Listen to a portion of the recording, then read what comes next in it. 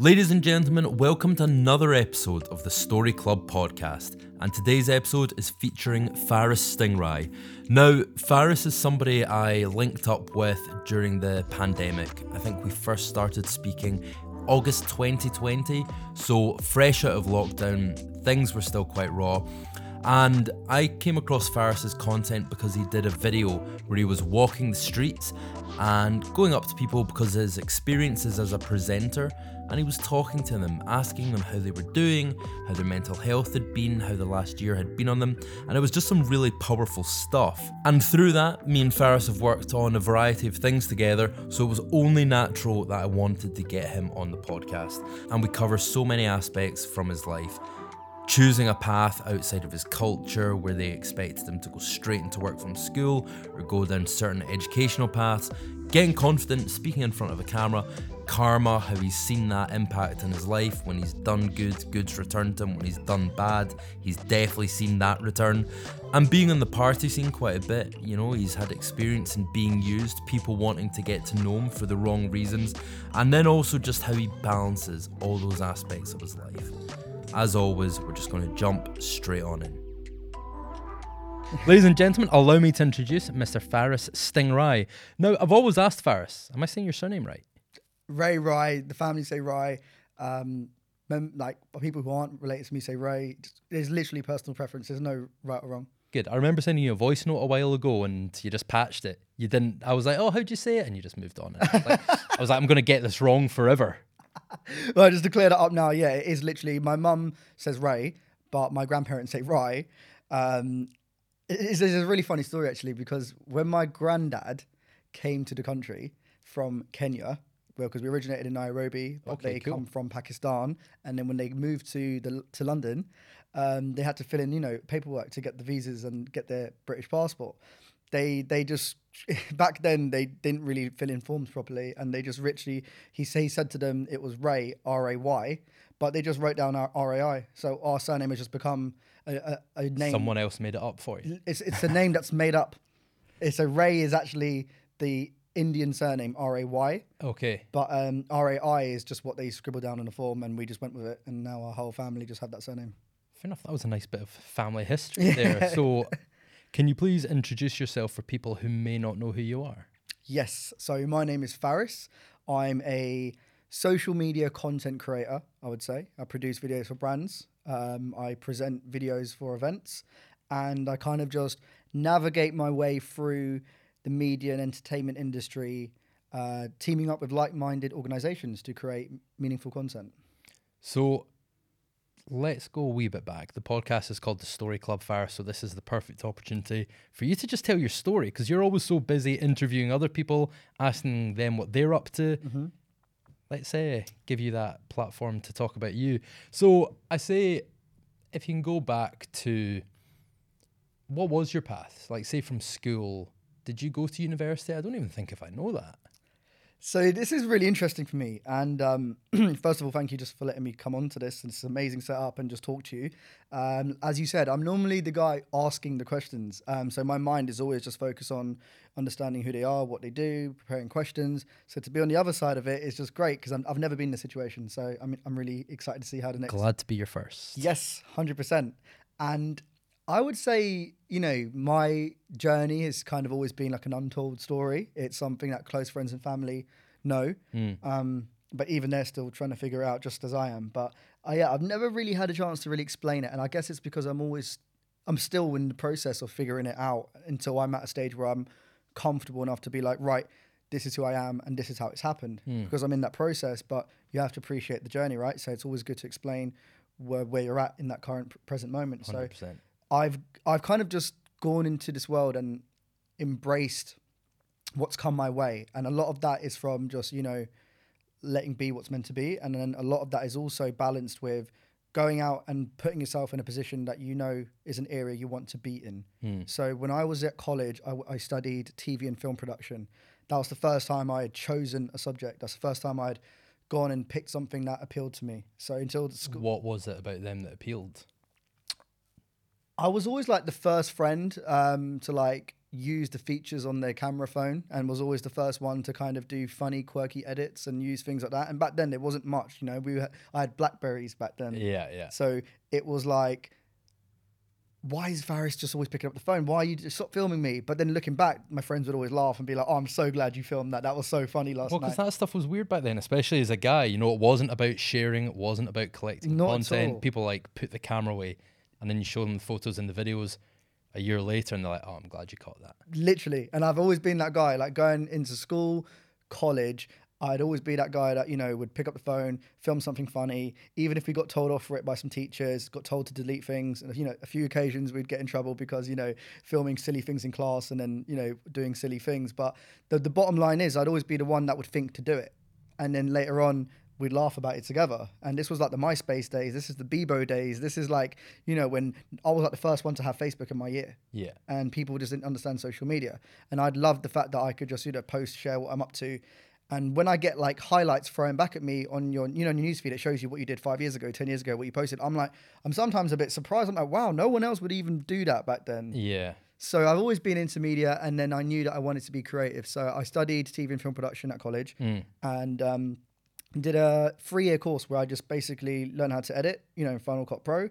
We learned how to operate cameras, and we also had a few modules where you'd have to write, produce, direct, and I would just be, you know, loving it because our modules would literally be what I've already been doing with my mates, but this time just make it a bit more formatted into a unit that we were studying. So throughout college, really enjoyed just studying the aspects of media, really enjoyed learning more about TV, film. You know, I really understood the difference between like small things like what's a producer, what's a director, what's their roles, what does that involve? And I really like asked inquisitive questions to my lecturers, like how do you get hired to do this? Like, and how do you be self-employed? So that by the end of college, I decided I want to study at university. And then when I got to university, I went to Portsmouth. I actually had 5 options on my UCAS, right? You know, you pick 5 unis you want to go to. Yeah. 4 rejected me, and I only got Portsmouth University because my grades weren't that good. So But it's insane. The stuff that you were going to be studying was what you'd semi-mastered at the time. yeah, like, I was really passionate about it. So I just wanted to make sure that I stay in that lane. I was so scared of drifting off. I'll explain why shortly. But from that, Sorry, what do you mean drifting off though? I didn't want to drift off media and work on something that I'm not passionate about. Like, especially when it comes to like Asian culture, right? It's such a common thing to see people do things that they don't want to do just because their parents have expectations on them. Is this like the doctor and lawyer kind of path? Yeah. Jewish families are the same, man. Really? Oh, 100%. Yeah. Everyone likes, it's because the parents like to brag, oh, my son's a doctor, oh, my son's a lawyer, that kind of thing. Exactly. And that kind of creates this world that you don't want to be in. And I've seen so many people do it, and I've seen it happen to my family as well. I've got cousins that, you know, I love to, you know, with all my heart, but I just know that they were pushed to be in certain situations or to marry certain people or to go down a road only because it's what the habit and the norm was in my culture. Do you think they're unhappy now in some ways, or? I think people learn to be happy, which is really sad. I think people learn to accept and embrace the experiences they've had and the choices they've had to make, even if they don't want to make those choices. And what happens is, over time, you get responsibilities land on your shoulders until the commitment becomes so overwhelming that you have to just sort of settle with what you've got. And I think that's what limits people's potential and gets people at this stage where they sort of go, right, I can't turn back the clock, but I've got a kid now, I've got a job now, I've got a mortgage now. It's not just about me anymore. I have to, you know, provide for my family. And then they sort of find a way to just sort of settle down throughout life. And I think that's really heartbreaking. So it gives them like a new purpose, but you use the word a couple of times. They're settling. And I think that being complacent is just an absolute killer, Johnny. I think that's my biggest fear, just settling for what I've got, settling for what I've achieved, and just kind of not fulfilling my potential. And I feel like potential is like an endless journey that we can continue to grow, depending on the decisions you've made and the experiences you've had. Sometimes it's out of our control, which is no point worrying about because you can't deal with the hand you've been dealt. But the things that are within your control, I believe, are absolute essential to grab with both hands and steer your life in the direction that you want to go. So, with all that said, and going back to you choosing the media path, how did your parents take that? So my parents divorced when I was 5 because my dad's Indian and my mum's Pakistani. So there's a culture clash there between Sikhs and Muslims. And when they divorced, I grew up kind of seeing my dad on the weekends and at birthdays and weddings. When it was time to go to university, I was at a stage where I was talking to both parents. I was living with my mum's, but I was still quite close to my dad. So when he found out that I wanted to go to university, we really fell out. It was a stage in my life where I actually stopped talking to my dad for the first time in like over a year. And it was probably the worst time because, you need your parents' support when you're doing something as big as going to university, right? Why?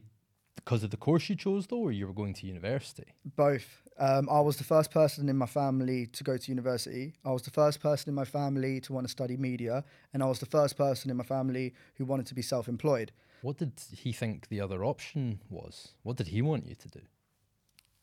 I guess for my dad, he wanted to just make sure that he's not chasing his tail.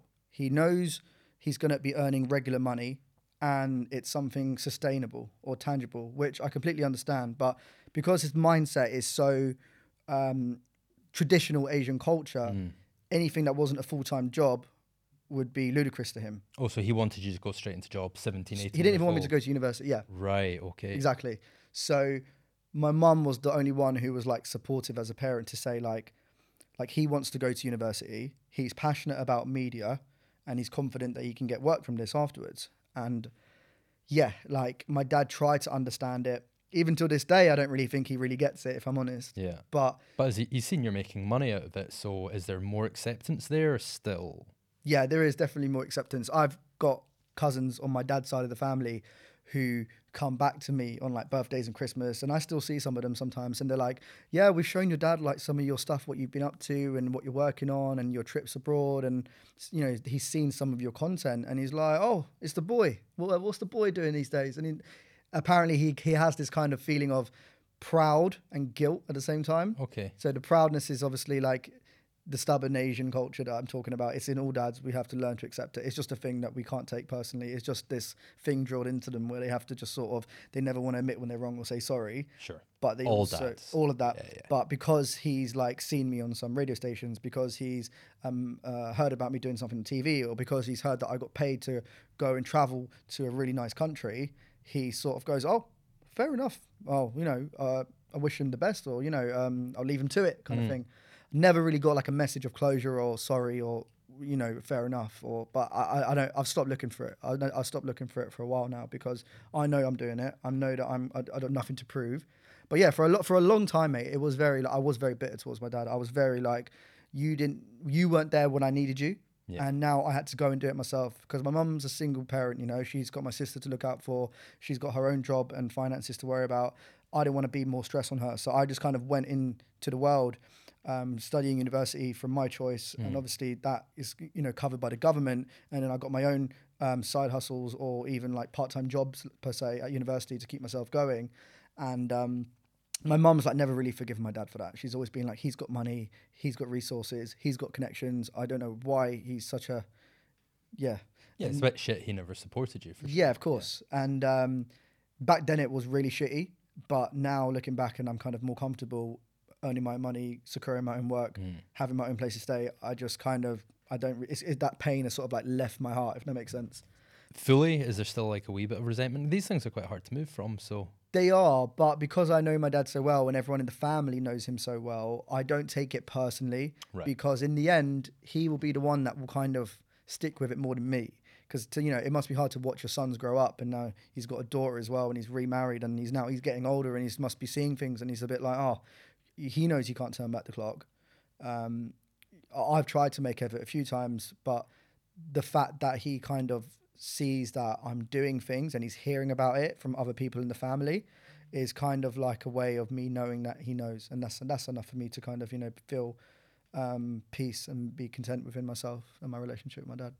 Yeah, good. So you were in university. Yes. Did you think you were want to go down the TV path? Did you think you wanted to go into a TV network, or was content kind of becoming a big thing at that time?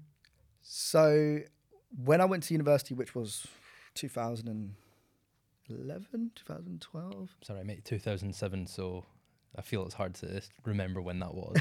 So 10, 12 years ago. Yes, wow, over a decade. But that's when I went to Portsmouth Uni. And like I said, I had 5 UCAS options, 4 rejected me. And then Portsmouth University was the only university that appealed to me and had the course that I wanted to do.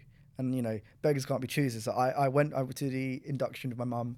I still remember it like it was yesterday. Fell in love with the city. I love that it was a small little town. I really wanted to go to university where everyone knows everyone and you can kind of establish yourself as a student. And I basically embraced the course for what it was.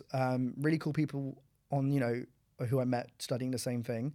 And over the space of the 3 years, I remember so clearly that I started to grow more and more of like a burning passion for talking.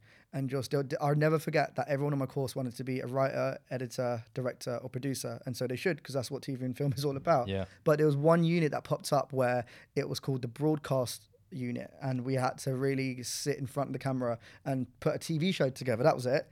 And we could all make up our own concept. It could be like a prank show. It could be like a student radio. It could be whatever you want. But they needed people in front of camera. And if you weren't willing to do it, you had to go and hire or just, you know, ask one of the people in the acting courses to do it. Yeah. And no one wanted to be in front of camera in my course. Absolutely no one. It was like the most daunting thing. We struggled to put our hands up to answer questions. Everyone was that shit scared to like have the attention on them. Yeah. And I don't blame them. Some of our lecturers were so intense. It's like a massive room and everyone wants to sit at the back and no one wants to sit at the front.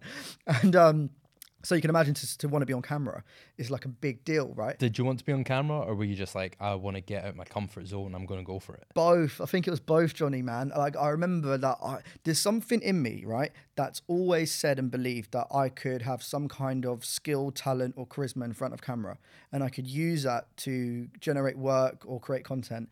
And it was brewing inside me since college, and only at university, till the end of university, did I finally push it out and say, this is what I want to do. This is who I want to be.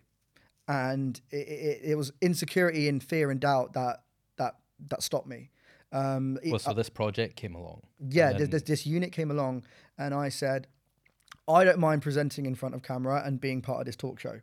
And people were like, really? You want to be in front of camera?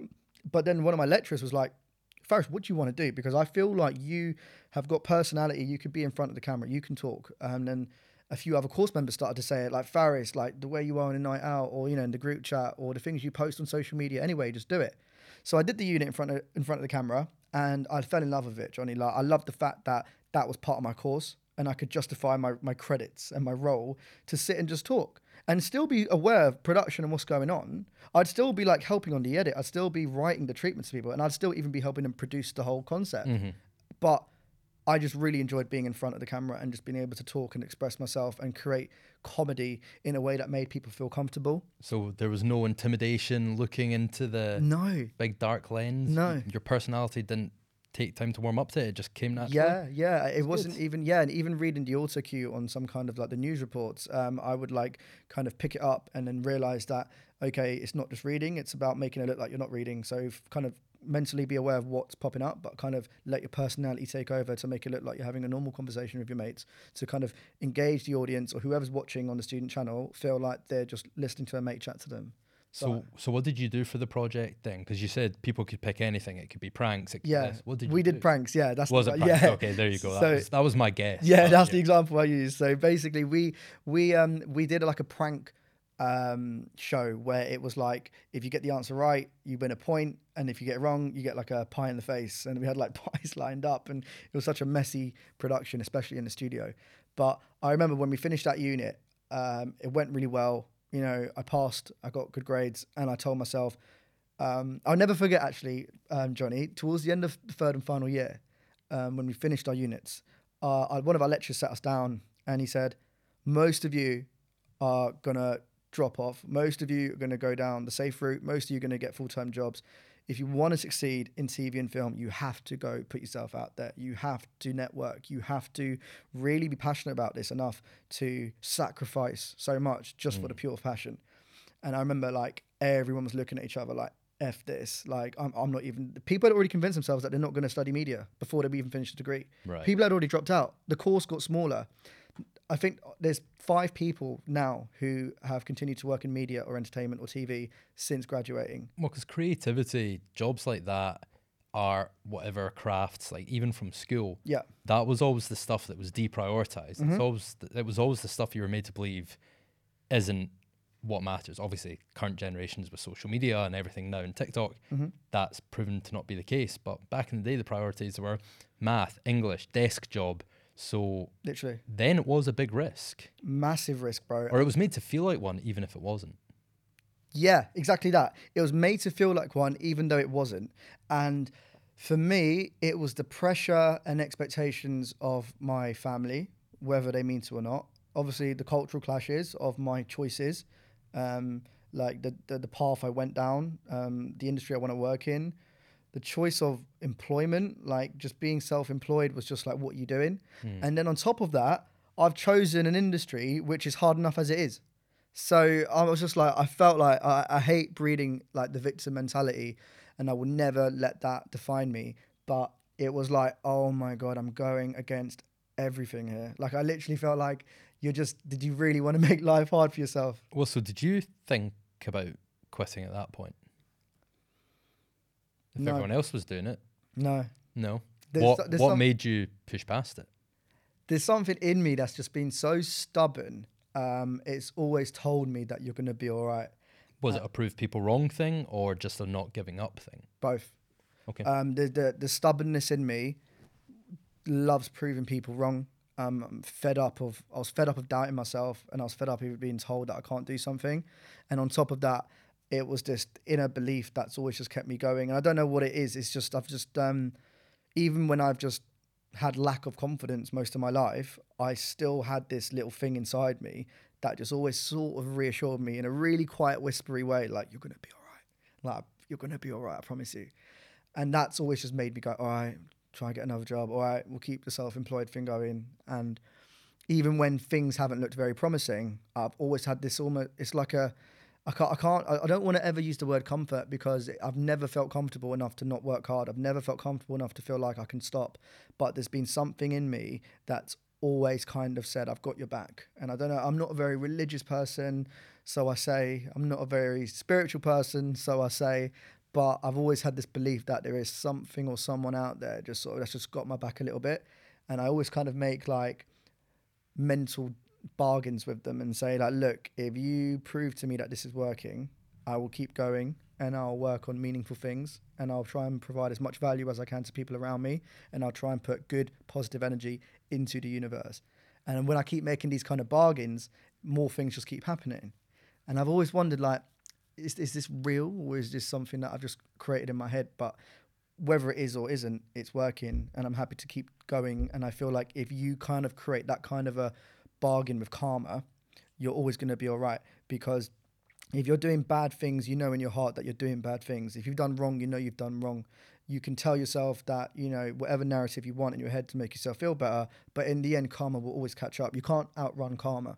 So if you're doing people wrong, if you're lying, if you're kind of trying to cheat, take the shortcuts in life, if you know that you have probably been ignorant and selfish, if you know that you're doing other people wrong or bad, that's just going to come back to you. So you're only doing yourself wrong, bad or dirty.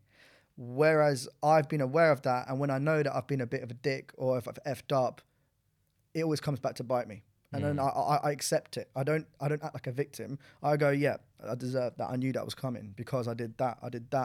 That's because of that. But when now I kind of go, all right, I'm putting good energy into the universe, and I know the intentions I have to do things, whether I'm doing the right things for the wrong reasons or the wrong things for the right reasons, I know what my intentions are. When you know what your intentions are, you know what you try to do, whether you achieve it or not. And that's the energy that I feel comes back to you. If you do good things, karma will give you good things back. If you do bad things, karma will give you bad things back. So I've just constantly had this like bargain, where some people want to call it the universe, some people want to call it God. I don't know yet what my belief is, but whatever it is, there's something or someone there that I'm making an arrangement with. And the more I achieve, it's like they give me a chance to go prove it. Let's see if you're a man of your word. And then I go ahead and do something good. I go ahead and use that to create another opportunity. I bring other people in, and then more doors open. So I feel like, you know, it's like a video game. I'm proving what I'm saying, and then let's see how far we can go.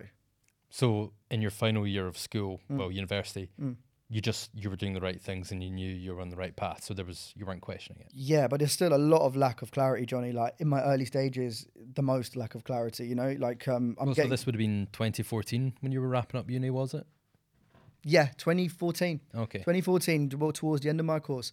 And I remember not knowing what the hell I'm going to do, because we just had that chat with my tutor telling us that we need to go out there. I was already trying to apply for internships and work, you know, as a runner for production companies. And I was just like, wow, I really have to move out of Portsmouth. I was obsessed with Portsmouth, by the way. In those 3 years, I became a bit of a face. I became a promoter. I knew everyone. It was a small little community. Right, okay. And that was the best thing that's ever happened to me. And I didn't know how I was going to let go of that, move back to my mum's in London, and now justify to my parents that I decided to do this. And now how am I going to make it work? And I didn't want to prove my dad right that I was just chasing my tail. That he was telling my mum, you know, he's just gone to uni to party. You know, party time's over now. What are you going to do now? And I was just like, man, like, what am I going to do? So I'll never forget my house agreement ended earlier for my student accommodation. So in order to stay until the next freshers arrived, because, you know, in September, the new year starts in uni, right? Yeah. So in order to do that, because I wanted to just enjoy one more freshers as a graduate, which ain't really a good look, bro, because you're older than everyone. Yeah. My friend who did a longer course, Josh, he said, you can stay at my sofa. I've got a spare room. So I stayed at his for a bit because he was like, what are you going to do next? And I said to myself, I'm going to take the uni equipment out one more time and create a concept that I've always wanted to do, but I never did it throughout university. And they said to us, make the most out of the uni equipment. You get it up to 1 year after you graduate. And after that, you know, you can't take out any cameras or anything. So one guy who stayed down in Portsmouth, even after graduation, his name was Alex. He always wanted to take the camera out and film fun stuff. I said, you take the camera out. I'll take the microphone out. Let's go interview the new freshers and just basically start asking them random questions. I've always seen stuff on YouTube. I never really saw people repeat that concept in the UK yet. Yeah. And back then, Facebook viral videos were the thing. There was no TikTok. Barely anyone was on Instagram. It was all about Facebook views, Facebook, right? Sure, yeah. So he was like, yeah, sure, let's do it. So on the Freshers Week, I planned out, right, this is Freshers Fair, this is Freshers Rave, this is Freshers Ball, this is the Freshers, Sports Society night. And I said, every day we go out for an hour and we just interview all the students. They're going to be drunk, they're going to be loud, they're going to be saying wild shit. Let's just go and talk to them, yeah? And trust me, we know Portsmouth like the back of our hands. Like, none of the venues are going to have, care about us filming. We know all the promoters. We're going to have so many personal relationships with the freshers that we've already met. This is going to be gold. So we went out. The first 2 nights got absolutely efful. Like, it started raining. Like, it was bad weather. He didn't want to get the camera wet because we owed it to the university. We ended up going home early and just getting chips and chicken. I remember being like, was this a good idea? And we were like, no, we'll keep going. Well, this was probably still a point where people weren't used to having a camera in their face. They weren't recording every moment of their lives. So they were probably like, who's this guy with a camera? Whereas now people see something like that, like, oh, it's a YouTuber. Yeah, and they run up to it now. It's easier now to do it. But back then, it was stress, Johnny. Sure. We got told by one of the halls of residence, what are you doing? You're not allowed to film here. And we were kind of like, well, we're not technically students, so we can't really get told off anymore. Let's just fully commit to this idea and get the concept done. We were like, not getting much, bro. Like, we were literally like trying and just hitting brick walls. By the 3rd day, we went out with the microphone and I was like, what's up, guys? It's Faris and I'm here at Portsmouth Freshers to chat That's to your people. welcome line, even after all these years. Yeah. Exactly. It all started there. We went out and gold just started coming up to us. Like, we had people start saying crazy stuff. There was girls jumping on front, like saying really wild shit. There were some people saying that they would shag their tutor to get a first. There were some people saying like, this is my message to my ex. There were some people like doing rap challenges, like doing really funny stuff. That everything I knew Portsmouth University as a culture did, right, and why it's so famously known for its nightlife, I captured that on camera in a week. And that's what everyone wanted to see. So we had this amazing footage that we achieved at Freshers, right? Then me and Alex sat down and we edited it together. And I looked at the 3-minute video that we had created and I went, this is gold. Like, this is going to go viral. Because it's literally first years, second years, third years, all just out and just chatting crap and having a laugh. And like you said, it's a small community, so everyone would recognise the people who are on it, so it had that real local feel. Exactly that. And I remember we posted it on Facebook and I got all the promoters to share it because I knew everyone. I basically knew this is what it was. I knew that I had too good a network and too good a access to resources in Portsmouth to waste. I couldn't just go back to London empty-handed because I'd be like everyone else in my course trying to wonder what the hell they're doing next with their lives. So I created that video and we posted it and we got everyone to share it. And I swear to God, it went like 10,000 views, 50,000 views, 100,000 views, shares. My friend request hit limit. I had to make a Facebook page just to call it Faris Stingray because Faris Ray had capped at 5,000. Right. I had messages from people saying, bro, your video is being shared on this page. Bro, someone shared it onto a student channel. Bro, it's on YouTube. I was like, within a few days, by the way, this was in a few days, Freshers was still going on. Okay, yeah. Because it's like a 2-week thing. I was like, oh my God. I kind of knew this could happen, but I didn't expect it to happen like this. We went out that night in Portsmouth, because we still knew all the promoters, so we had the hookups and stuff. And I couldn't go 5 minutes without someone going, we just watched your Freshers video. Sure. Someone else saying, oh my God, we just literally like pre-drunk watching your video. It's hilarious. Someone coming up to me, oh my God, my course mate's in your video. Like literally we were like, oh my God, we've created something mad here. And long story short, I kind of stayed for the remaining of Freshers, embraced what we have created. It kept snowballing and going everywhere. Like it kept getting shared everywhere. And I remember waking up one morning towards the end of that Freshers and I got an email from Lad Bible saying, hi Faris, we've just seen your video. Unfortunately, we can't post it as it goes, a few of the clips go against our terms and conditions, but we'd love to just have you as our on the streets guy who goes around and just does some interviews. Cool. Well, that preempts my next question, which was going to be, this is cool, viral video, but what was the subsequent result? And it was, you got a job with Lad Bible. Yeah. So as soon as Based in Portsmouth, or did you have to move back to London? So Lad Bible based in Manchester. Okay. That's where their office was actually still is. And they just said to me, why don't you come up to Manchester, meet the team, stay for a few days, we'll put you up, pay for a cost, and you just go out and do some videos for us. And at the time, Drake had just released Hotline Bling, which was like a really viral big song. Yeah. And they said, why don't you go and ask the people of Manchester what they think about Drake Hotline Bling and even try and get them to do the dance. I was over the moon. So at this stage, right, bearing in mind Freshers was September, my birthday is October 22nd, within the space of Freshers finishing, creating that viral video, getting emailed by Lad Bible, I then went up on the 20th of October and stayed for a few days to create content with them. And then on the second night, I just said to them, oh yeah, by the way, guys, it's my birthday. And they were like, what? And I was like, yeah, it's my birthday. But I wanted to come up and do this with Lad Bible when it meant so much to me. And they took me out on the biggest piss up ever on the business card. And it was a crazy night. We just filmed the Hotline Bling video. And they basically just introduced me to how they work. They were like, by the way, we work with a lot of content creators. If you're going to be in this industry, we suggest you make a page. Don't use your personal anymore. This is how content works on Facebook. And they added me to group chats with other content creators. And they said that we'll tag you as well. So you're going to start getting loads of views and loads of followers. And they started paying me, putting me up in hotels. And the Hotline Bling video of Drake got like over 1 million views on Lad Bible, which is like, unbelievable. Yeah. But on Lad Bible, that's like normal.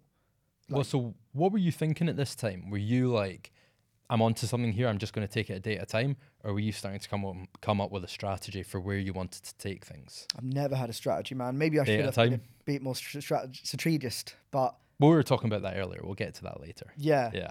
But I was just so over the moon, Johnny, that like I had done something in such a short space of time after being at uni for 3 years and managed to create something that worked. And that had got me in with Lad Bible. Like back then, even now, it's such a huge media platform. They're so recognized as a brand. Sure. To just be able to put that in my bio, presenter at Lad Bible, it opened so many doors to me. And that was a decade ago. I'm not going to lie, like I was hanging on to that Lad Bible name for years, bro. Like I was getting into events just because they saw that in my bio. Of course, yeah. Like I was getting more work because I'd done that. And they saw that you'd hosted 1 million view videos. Exactly. So, yeah. And I copy and pasted that link from Facebook and I sent it out in emails. And then I made a media pack. And then I started reaching out to other brands, events, organizations saying, yo guys, what's up? I just graduated. I've done this video for Lad Bible. It's hit over 1 million views. And then because of that name, because they associate you with a brand, it kind of puts credit to your name. And then people who want to be associated with that want you to be involved with their stuff. So I started getting hired to do more things. And then as I did more things, BBC Asian Network hit me up. And they were like, hi, Faris, we see that you've done stuff with Lad Bible. Do you want to come on as a guest speaker on our show? So I went to Broadcast House and did a few of those shows. And then all of a sudden, I can now send links to videos that I've done radio for BBC Asian Network. But so this was always as the host? This was basically joining other people's radio shows who are working full-time for BBC Asia Network. Also, as a kind of commentator. Yeah, like basically like a guest on their show. And they basically have different shows, different nights of the week with different presenters. And they put me on rotation for different shows. Okay, cool. And they'd send like a cab to my house, they'd drop me off, pick me up. And they basically say, you're going to be with this presenter today. We're talking about this concept and we want you to think about these questions. And again, it just added to the portfolio.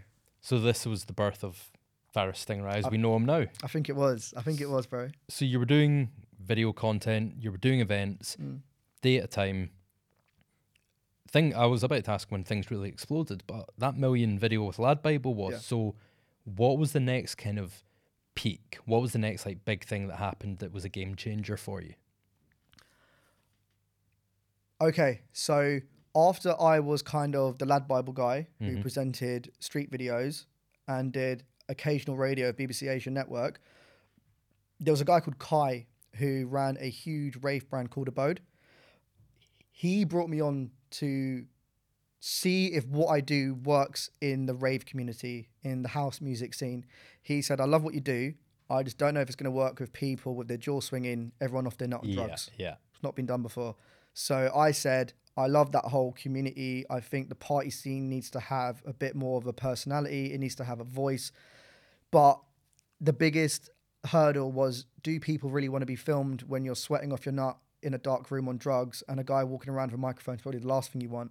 So I had to really figure out, how am I going to create this niche? How am I going to create a business out of what I love doing? I love partying. I love raves. I love festivals. How am I going to go to these places with a cameraman and a microphone and create something that's going to bring value to these event organizations, to these PR companies, to these festivals and raves that, you know, they live by increasing their brand, hiring acts and selling tickets. My initial view would be, maybe in the moment they love it, but then like the next day, 2 days later, 3 days later, 4 days later, they see themselves on video, complaint or regrets or anything. Johnny, you're reading my mind here, because basically there was times. Do you know how many times me or my cameraman have received a message the next day saying, I think you've interviewed me and my friend last night. Can you please not use it? Can you please delete it? Yeah. Especially when it's ended up on a viral meme page. Like I also present for I'm Just Bait now, who is probably one of the biggest urban meme pages in the UK. They've got like 5 million followers and they send me out to cover funny stuff. And when people end up on pages like that, it really annoys people. But it's like you said, with their jaw swinging around, it's not really good for like future employment prospects or like family events. Do you know what? I get it. Of course, it makes sense. I get it, yeah. If you're out to have fun with your friends and you're going to be off your nut on drugs, drinking booze, you're probably not going to be very connected to your senses and you're going to say dumb shit and then you're going to be, you know, held accountable. But the other half of me is like, why jump in front of a camera and start saying these things confidently? Well, why are you saying because they're absolutely off their nut. Yeah, exactly. Yeah. So it's such a catch-22 because I know that they don't want to be seen to be saying these things, but I also know that they were okay to do it in the moment. And that if my job is to capture that content, by the time we filmed and edited it, if you then have a problem with it after you've changed your mind when you're in a more sober space, where's the line? Where's the line between, okay, we need to go back and tell the client, and sorry, you knew what you were doing, it's out of my hands now. Well, so I suppose it was your job as the content catcher and creator to figure out how to balance that line. Exactly. And because no one had really done what I've done in the way that I did it, there were so many things I had to figure out, Johnny. I had to figure out, how do I split budgets with people that are hiring me with the bare minimum, bearing in mind I still got to pay a videographer to film and edit, get press passes to be able to have permission to even film in a venue, and then also get people willing to stop and talk to me whilst they're not on drugs. Yeah. And then on top of that, the PR company or the event organizer's taking a risk on me because they're like, we've just brought this guy in because we like him and we think what he does is cool. If it's going to, F up our business or have any kind of backlash with the venue, or if he's going to interview people on drugs and it looks bad on us, we don't want that. Your lecturer did try to tell you there'd be complications in the industry. Oh, mate, exactly that. Just not ones like that. So I basically, from the space of graduating, for the last 5 to 8 years, I've really had to go out there and just figure out how I do this and what I do, because the beautiful thing about what I do is that when I get hired, I don't get given a script. I don't get told where to be. I don't get told how to do it. And even when I ask the client sometimes, I'm like, I've got my microphone. Here's my videographer. What do you want me to do? They look at me and they're like, mate, you do you. Like, do your thing. Well, that's why they're hiring you, right? As a content creator. Exactly. Yeah. And I was really overwhelmed by that. And it took me a while to get used to it because I was like, when you're hired to do a job, you normally get told how to do the job. But because they just see me do it for other people, they just said, just do your thing. I've got enough to worry about. I'm running a whole festival here. So I didn't realize it's my responsibility to take more of just a content creator role. It wasn't just my job to present or host a video. It wasn't just my job to go around and interview people or manage a videographer. It was my job to make sure it's a feasible project. It was my job to make sure we get paid. It was my job to make sure it works. Like, I had to figure out in the venues where the light's good, where there's not too much sound from the bass or where the music's coming from, and find little pockets of space around venues to just ask people, can I quickly interview you? Can we get 2 minutes of your time? Girls, are you enjoying yourself? Like, get the DJ if we can. That was a big one. Yeah. Because, they've got their management and their labels behind them. They're saying, F off, who's this random guy with a microphone trying to interview Idris Elba or Cardi B? And these are all people that I've managed to just grab quickly for 2 minutes because I've just been cheeky. Yeah. You don't ask, you don't get. Yeah. So I've just got to the stage where Kai took the chance on me, and then Abode would kind of present me as their presenter. Then I'd get hired by other raves, Hotbed, Elro, We Are Fest, SW4, Lovebox. It got to the stage where I was like, oh my God, I'm covering so many festivals. I'm now not just the guy who's done a video for Lad Bible. I can now say that I am the guy who goes around festivals. I am the guy who goes around raves. I am the guy who goes around launch parties, movie premieres, and I could hire more videographers to do more things. And the budget's got bigger as well. So then I could start telling people, sorry, we're not just running around like idiots for like just our expenses. We now can get paid and we can split that between us. So suddenly videographers who weren't willing to build with me were popping up. That was a big problem. I had people who I'd message after uni and be like, can we please just go and do this? There's a celebrity. There's a chance we could interview this person. We could go there. And they'd be like, yeah, this is my day rate. And I'd be like, bro, I'm not even getting paid myself. Yeah. See the people who rejected you at the start. Yeah. Do they want to work with you now? Oh, mate. The amount of like content creators, videographers, cameramen, editors who now want to create content and collaborate. I'm like, mate, I've got like 3 other videographers that are doing it with me anyway now. And they've been with me from the start. Everybody wants to grab onto the coattails. Oh, mate. If only you could... you know what? I said to these people for years, trust me, we're onto something. I could get in with a major record label if we keep creating content for this festival. Trust me, this PR company have budget. Trust me, this event organizer is onto big things. They didn't want to know. They didn't want to hear because I was just one guy who's done a video for Lad Bible, and they were like, but I get it. Again, I get it. Why would you work for free? Yeah, but I get it would have been taking a gamble, but you've got to have some... The fact they have the balls to come back... Yeah. After, and because I'm sure the WhatsApp message, the Instagram DM you sent originally is still there, being like, hey, I'd love you to do a video. They're then like, oh man, this Faris guy's blowing up. They go and see that they rejected you, and then they try and reach out, and it's there on the record for both of you. It takes a bit of balls to make that move. I know you said don't ask, don't get, but they should have a bit of shame. Yeah, I do appreciate that. And there are moments where I've kind of tried to evaluate in my head, like, am I being stubborn and bitter? Am I now choosing to... Well, you've got your loyal guys you've worked with. It's not that you're being better. Maybe they deserve it. That's just my view. Here I am. This is about you, and here's me implementing my views. But I think, the guys who gave you a chance, the guys who were with you from the start, that's loyalty. Yeah, and I'll never forget that. And I always respect and appreciate those people. And in fact... most, if not all, of the videographers who took the gamble with me have had it paid off times 10. I've brought them all paid work. I've connected them to so many people in my network, and they have benefited from that. Some even more than me. Like, some now work full time for like artists. They tour around the world with major record labels. They work, freelance with clients that I've introduced them to, and I'm so happy for them. I'm like, that's amazing. That's great. If anything, I'm so relieved because I'm like, I've brought you value back when you brought me value.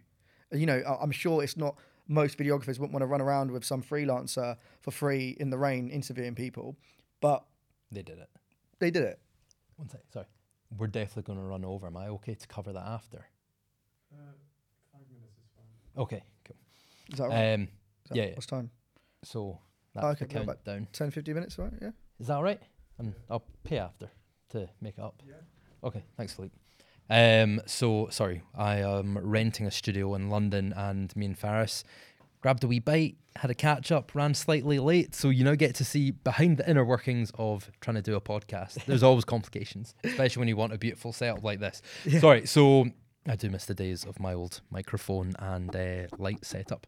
So Faris, I guess going back to you doing raves and setting events, you reached what I guess some people would call the pinnacle of that scene, what some people would dream to do. You connected with a certain lineker, and then you started doing events, raves in Ibiza. You were the video guy for Ibiza Bible. Yep. What was it?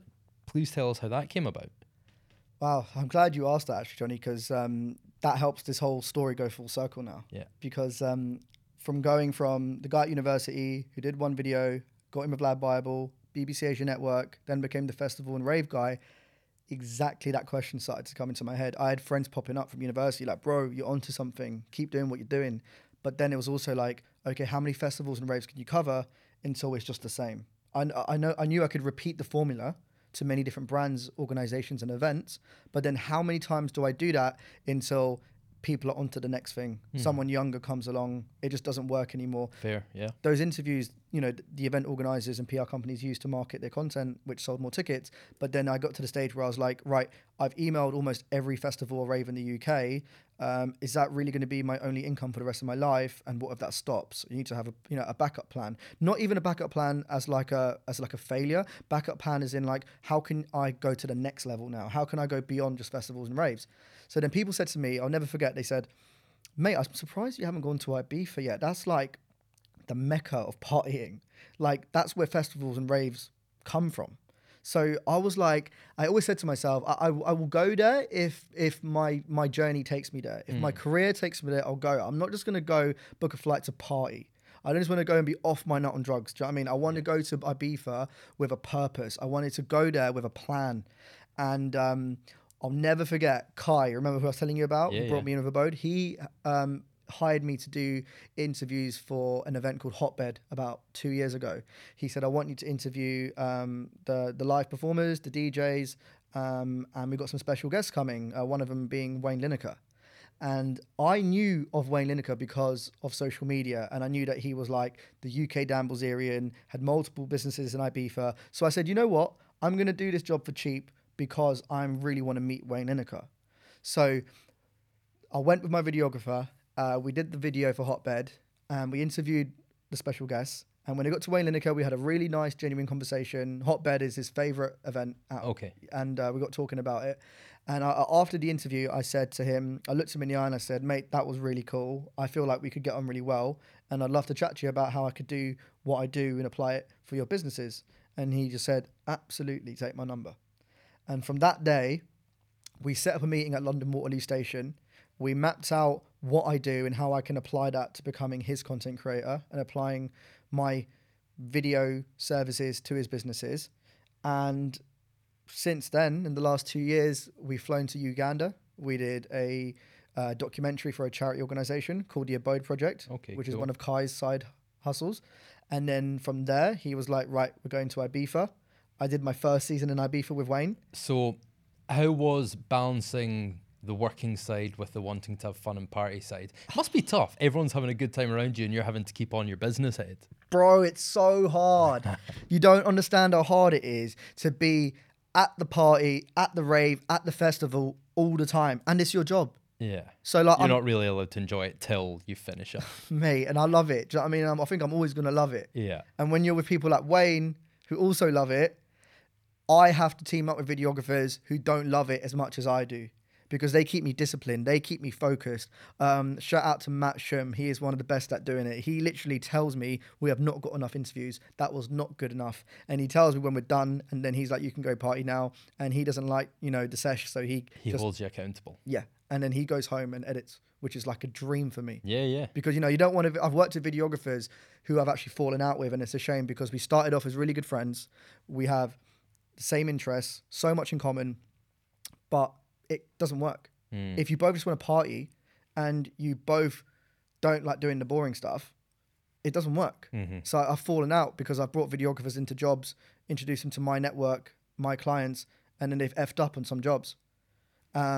So yeah, over the last... Since I met Wayne, right? So just before... Okay, so since that, you know, I started becoming the rave festival guy, I've done festivals in Thailand, Dubai, Miami, cruise ship parties, and it got to the stage where I was like, wow, I'm literally living the dream. I'm getting paid to fly around the world and do what I love. And I was so grateful, Johnny. But then that real big jump, that leap that took me to the next level was when Wayne brought me to Ibiza. I did my first season 2 years ago. I started presenting for Ibiza Bible. I was creating content for him. Brands on the island were hitting us up. I was getting cut into deals because people couldn't even get through to Wayne because he doesn't even look at all of his DMs. Right. So just by being his content creator, Wayne was bringing me in on projects and deals and business that I would never ever dream to be involved in because, you know, he's like a big name. He's like, you know, he's the king of Ibiza. Like Ocean Beach is now such a big hub. I think it's the most Instagrammed beach club in the world. So I was thrown into this scene that I've only dreamt of, Johnny, to be around these DJs, these reality TV stars, these athletes, these models, these influencers, and then get known in that scene, to be in these circles and be hired to go and do what I do in a place that loves to party. This was like everything for me. I got more work in Ibiza in my first season than I did in London. And I'm guessing this was 6 months before, I don't want to be dramatic, things came crashing down. So you went from an extreme high to coronavirus. Mate, I love the way you asked that because it just shows how the journey's just been like this. Yeah. This is when... Well, I witnessed it from, I guess it was the December after, but I've been able to get a good idea of how that was. But hearing it from you would be perfect. So just before the pandemic, that's the best my life has ever been. I was getting paid regularly to do what I love, fly around the world like it was nothing, and be with the people and in the circles and scenes that are at, you know, the pinnacle of my industry. Then the pandemic happened. I don't think, I don't know if I'm speaking for myself here, but I didn't really take it seriously in the beginning. I thought this is just the news, chatting shit. It's going to just blow over in a week. You know, 2 years later, we're still in the same mess. But I remember covering London Fashion Week for a media agency called Buzz. And that was the last job I did before we went into lockdown. And I remember doing it like it was nothing to worry about. And then... How do I even explain the pandemic? So, okay, I know how to explain it. Well, you're creative in your jobs, interviewing people, so that was just So imagine I've created this little niche for myself as a self-employed freelancer where my job is to go to parties, restaurants, hotels, bars, clubs, raves and festivals and interview people. And then a pandemic happens where all of that closes. And you have to socially distance. And you have to wear masks. And you have to sit in your own little groups. That took away 100% of my work. Yeah. I had to adapt and evolve and sell myself in a different way so that people don't need to be near me. I wasn't willing to be like, oh, my niche is destroyed. Oh, the pandemic has messed me up. Oh, you know, I'm going to blame COVID-19 for everything because too many people were doing that. Sure. That's boring. I didn't want to be like a product of, you know, what's happened to the world.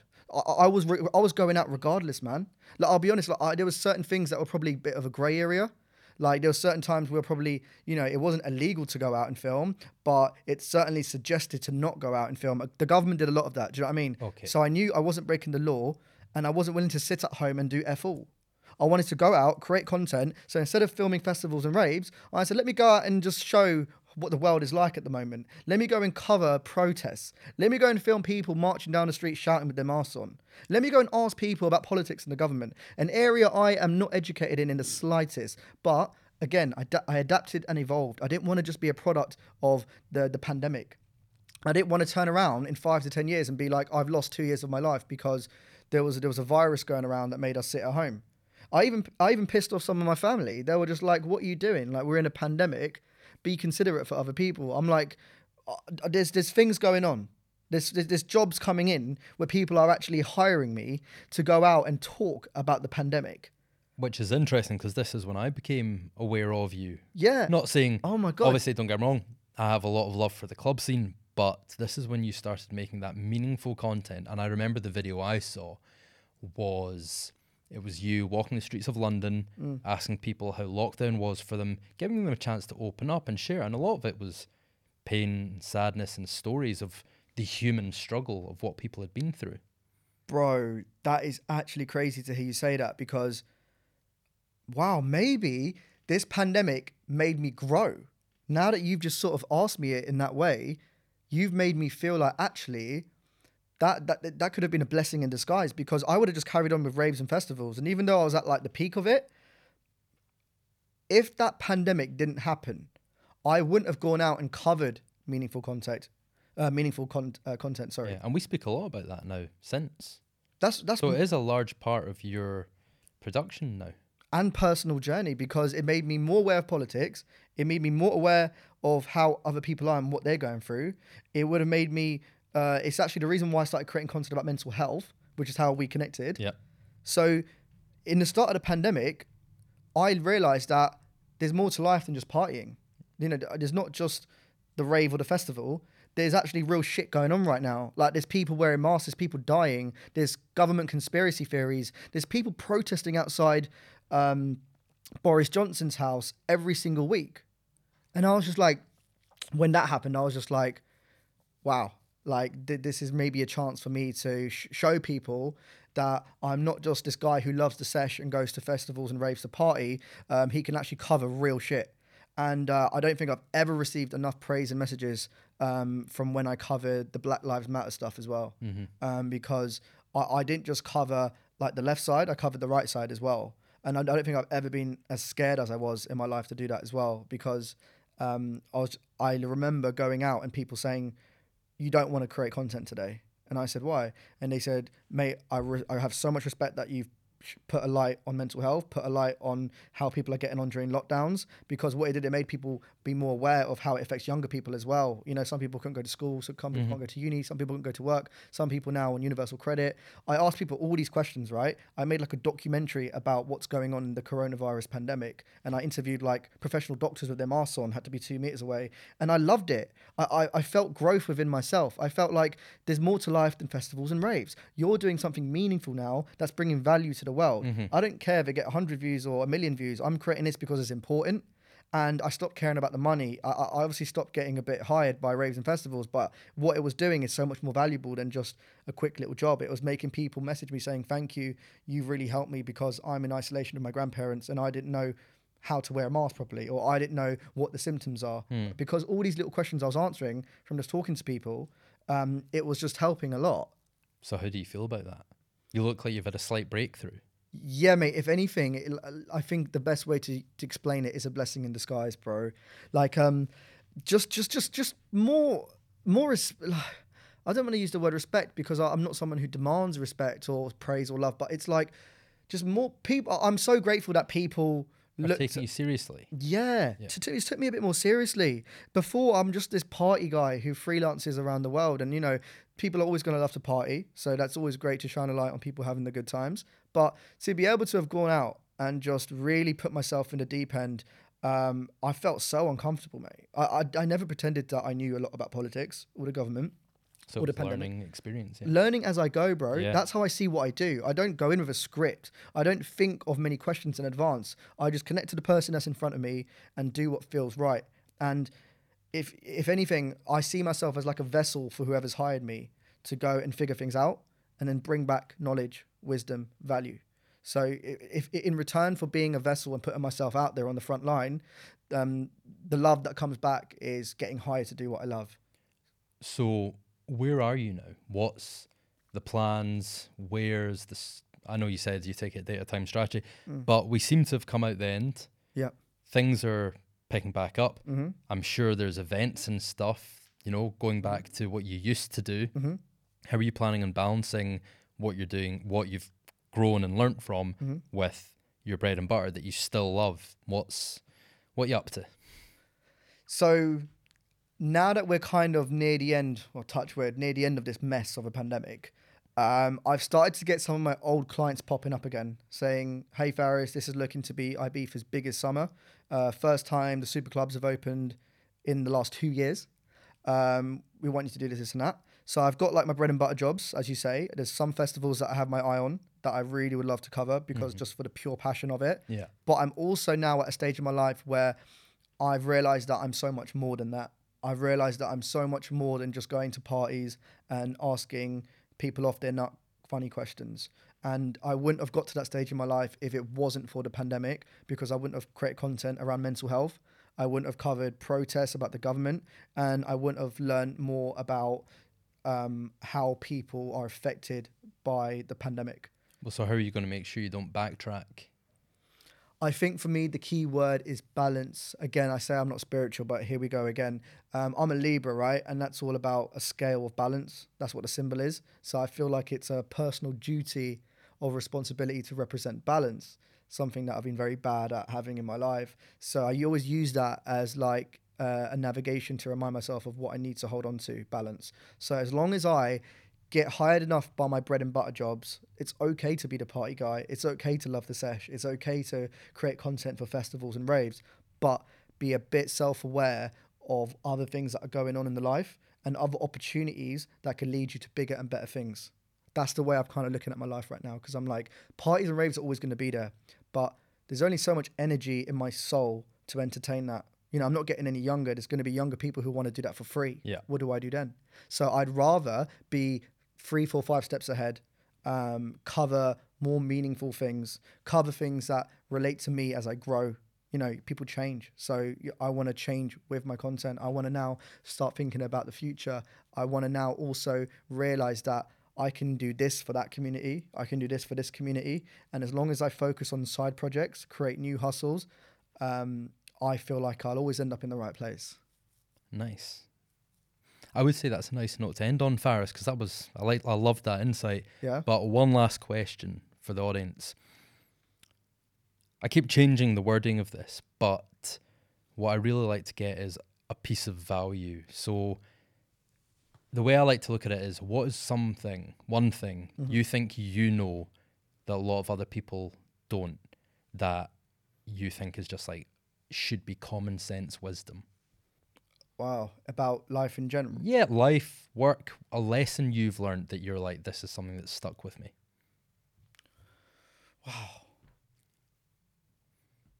At least you're proving I don't send this to people beforehand and I catch them on the spot. I love this. And I hope I can give a raw, honest answer without overthinking it. But I would say